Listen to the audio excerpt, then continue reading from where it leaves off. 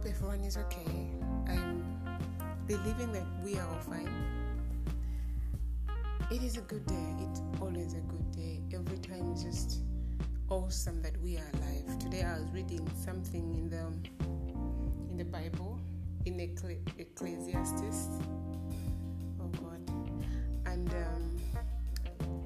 a certain chapter 9, and the writer is speaking about the fact that it's only when you are, and actually what I got from there is that it's only when you are alive that you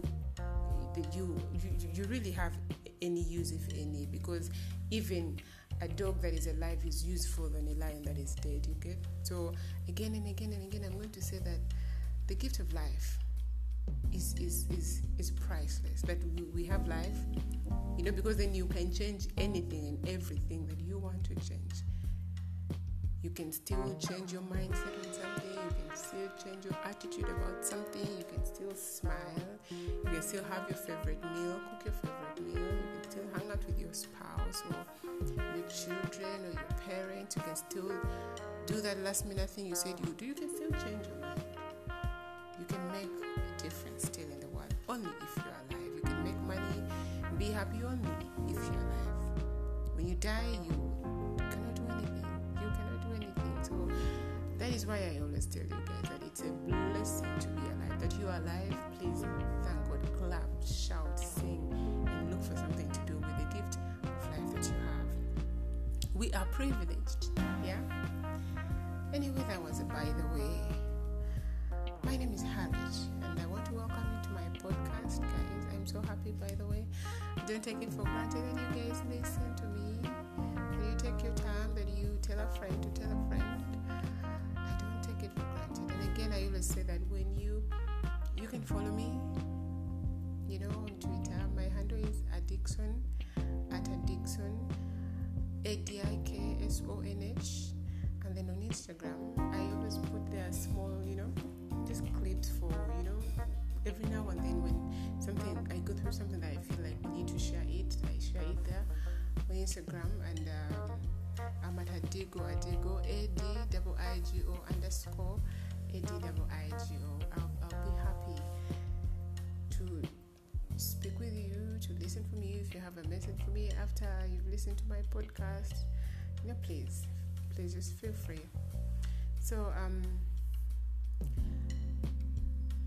as I was reading a certain book this morning, and guys, oh my God, I love what the book, what books do to us. Like, they keep you in a certain state of mind at that point when you're reading the book, and then everything else around you is numb. Like, you're numb to any depression, to, you're just glued to this thing that you're reading, and that's it.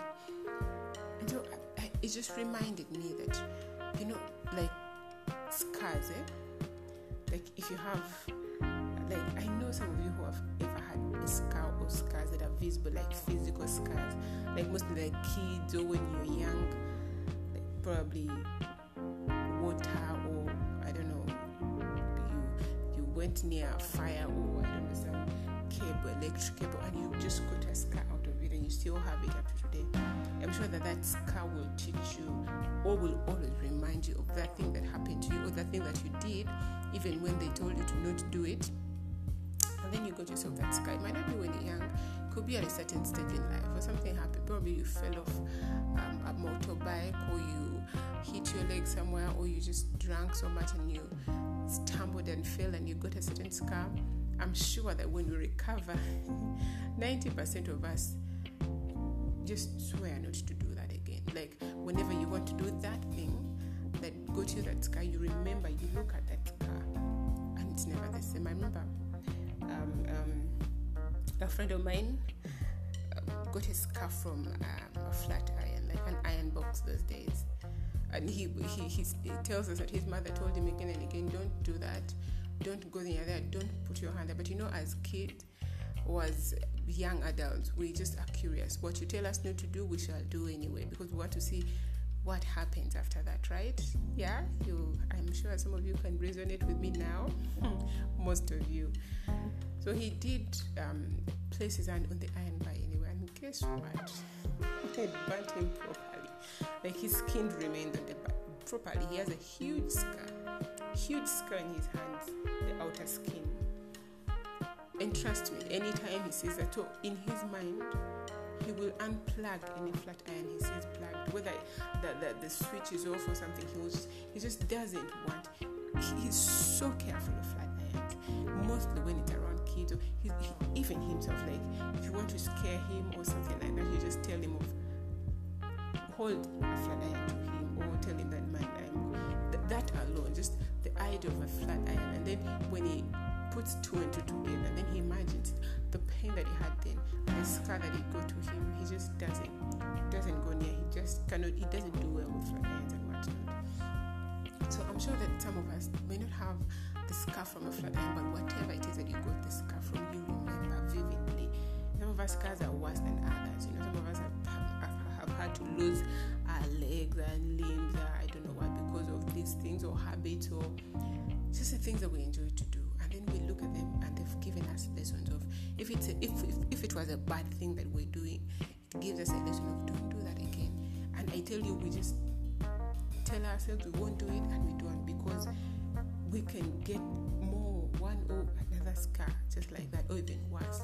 And if it's a positive thing, we make the best out of it. So like I'm like, this scar reminds me of this, and I'm happy that this is what I'm doing with my life. So what am I talking about today? Today I've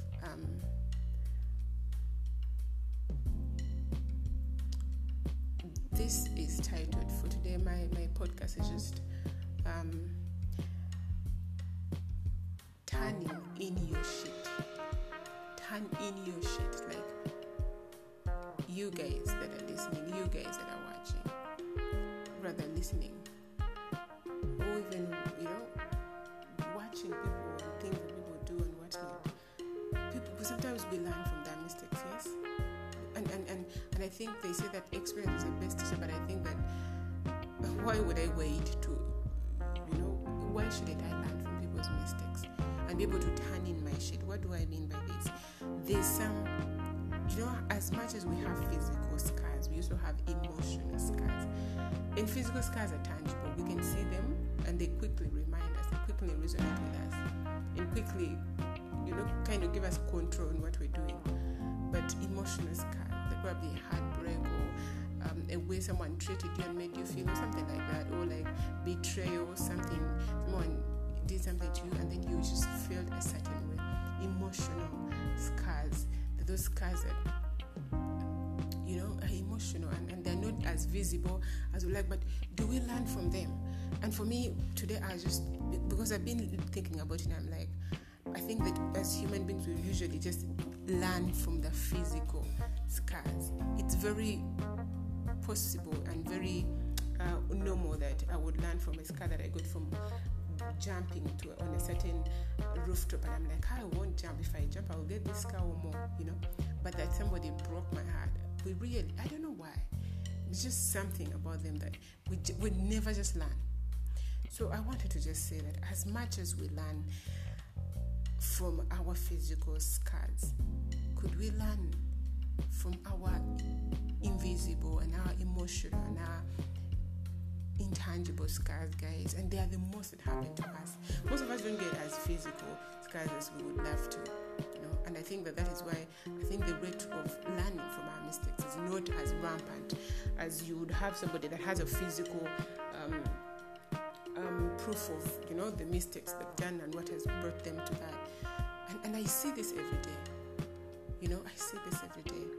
A sister or a lady, or I don't know, you've gotten into these relationships and for some reason they never work out. You've always aborted. You've had 5 abortions down the road. You're still doing the same thing. Still having these irregular people sleeping around, not protected and all those things, and you end up doing the same thing. How possible? How come? The people like that never learn. What is it with their scars? You find somebody, you're in this abusive relationship, you're just there because you haven't got it, and it's only after do you realize that it's only after somebody has really gotten a huge physical scar or I don't know, disfigurement on their, I don't know, body or something that they let go. But why do we wait up to that moment? You understand? That's just what has been beating my understanding. I just wanted to speak about it. Maybe you can think about it in another perspective. Maybe you have an explanation I do not know. You know, when I say that today's podcast for me is titled "Turning in Your Shit," is it okay to wait for us to have a physical scar to learn from our mistakes? And sometimes it may be just, you know, the men that are married doing the basic same stuff every day, even after you've seen that it doesn't end up the same way. You still will have a mistress and another person and you know, they bring all this stress and they come with all this baggage and they take all your money, probably your attention, they ruin your family. People do that up to date. Just what is it about cars, about things that happen to us that are not physical, that are not stamped on our bodies, that we cannot learn from? Why is it difficult that I will learn from? If I was having an affair and my wife found out, she probably would get, I don't know. There's a time when people had extreme measures of just, you know, managing situations like that. Somebody would like just get, people would have acid attacks, like people would only let go when somebody has done something extreme and disfigured their bodies and faces. That is when people would like learn and walk away. Yes? So I wanted to just ask us to ponder and wonder, what is it about these other scars that are not visible rather, that cannot drive us to let go, to turn in our shit. Turning in our shit means putting myself back in order, putting my house in order. My house might be my emotions, my feelings, my interests, my priorities. Why don't I turn my shit in? You know, because you're always late to work, and you can only adjust if you're given a warning letter. Imagine, can you believe that? So what happens in between? Why can I turn in my shit before? And if I've been late, just observe time. Just practice a discipline of turning your shit in. You know, you've joined this group of people. You do ABCD together, and then you've come in and you turn your shit in. You know, flow with what people are doing in your circle. There's a commitment to serve in a certain, maybe you're volunteering in ministry and you've not been as committed. Turn your shit in. Get yourself together. What do you have to get rid of?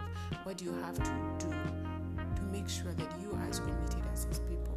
Because there's time that people give to these things, and some people give their life to volunteerism, to ministry, to I don't know what, to service, and then you come in, and then you one person, but you're letting the whole group down because your shit is everywhere. It is everywhere. Turn it in. You owe it to these people.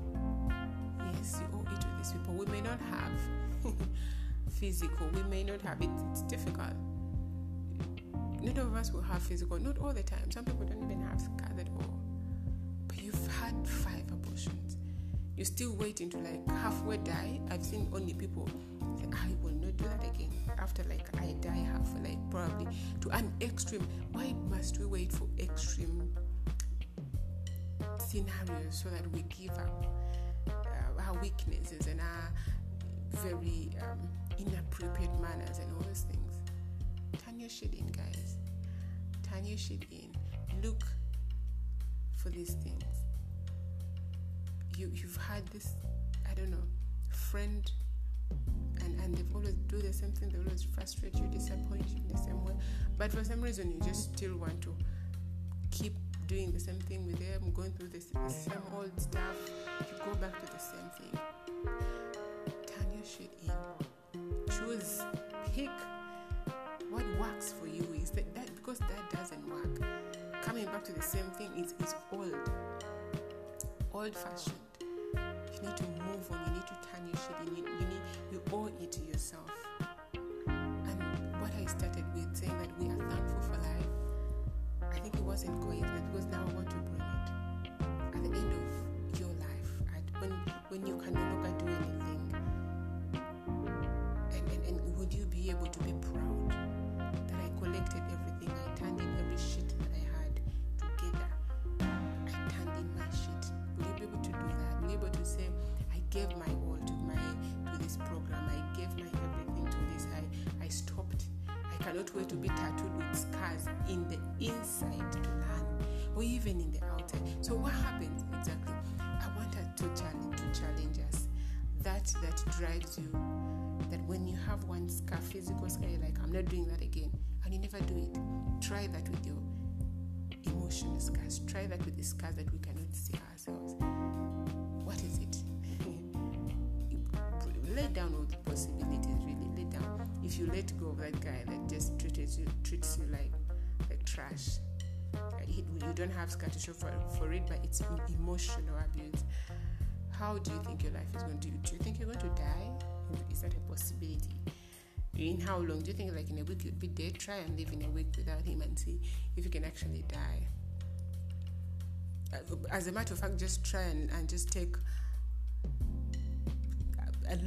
a month and see if you won't die. And then, as a matter of fact, just continue another month without having to jump to one other person to feel this space that you feel right now. Just try and turn your shit in. Yeah, turn your shit in. Get yourself together. Work something out for your good. Guys, just for your good. For your community is good. For your family is good. You're always going out drinking. You're a father, you're a family guy with kids and responsibilities. You just love to drink. You've not been robbed yet. And yet people that have stories of, I stopped drinking, I was beaten one day, I was going back home, I was beaten, left to die. From that day I stopped drinking. They got physical scars and injuries. But you're still drinking. It's draining your money. It's making you weird. You're looking weird. It's your efficiency and effectiveness as a husband, as a father, as a brother, as a son is deteriorating. But because you have not yet gotten a physical scar, you won't stop. Where is the sense? Turn your shit in. Pull yourself together. Look at what you lost and what you would have been and how far you would have been. What is this? What does this alcohol have on you? This overly drinking of alcohol have on you? Must you first get a physical scar to stop? No. What makes you stop? The will to stop is still the same will that you have, even with emotional scars, even with the things that bite you without us having to see. You know why? Because I think that people actually care about how we perceive them, how we see them from the outside, that whatever it is that will disfigure them, like, no. What that did to me, So just do that. The same thing that you do with when you've been disfigured and you cannot do something because you fear to either lose it or to have to go through that pain or to even live with that scar. The thing about scars is that we don't want people, we always want to hide them. Yeah? We want to hide them. So I think that because when we hide them, they cannot be seen, and then we are the only people that feel it. So I think that's the laziness that we have, the emotional scars. Like how people don't see it. I can still leave this person, pretend to be this person on top, and yet in the inside, it's okay. That's what the lie we tell ourselves. But if you speak to ourselves from the truth with which we speak to ourselves when we get these physical scars, you actually you don't even need to be told. You just know that I have to stop my leg. You see this scar, you see how I walk like this, like I got this fracture, like to the extreme of my leg was cut off because of this. You just stop. I love you guys. Let's keep talking. God bless you for me. Be committed. Turn your shit in, whatever it is. The physical abuse, the emotional scars that we cannot see, turn them in. The same strength, the same will, the same zeal you have for when you get a physical scar, use it for emotional scars.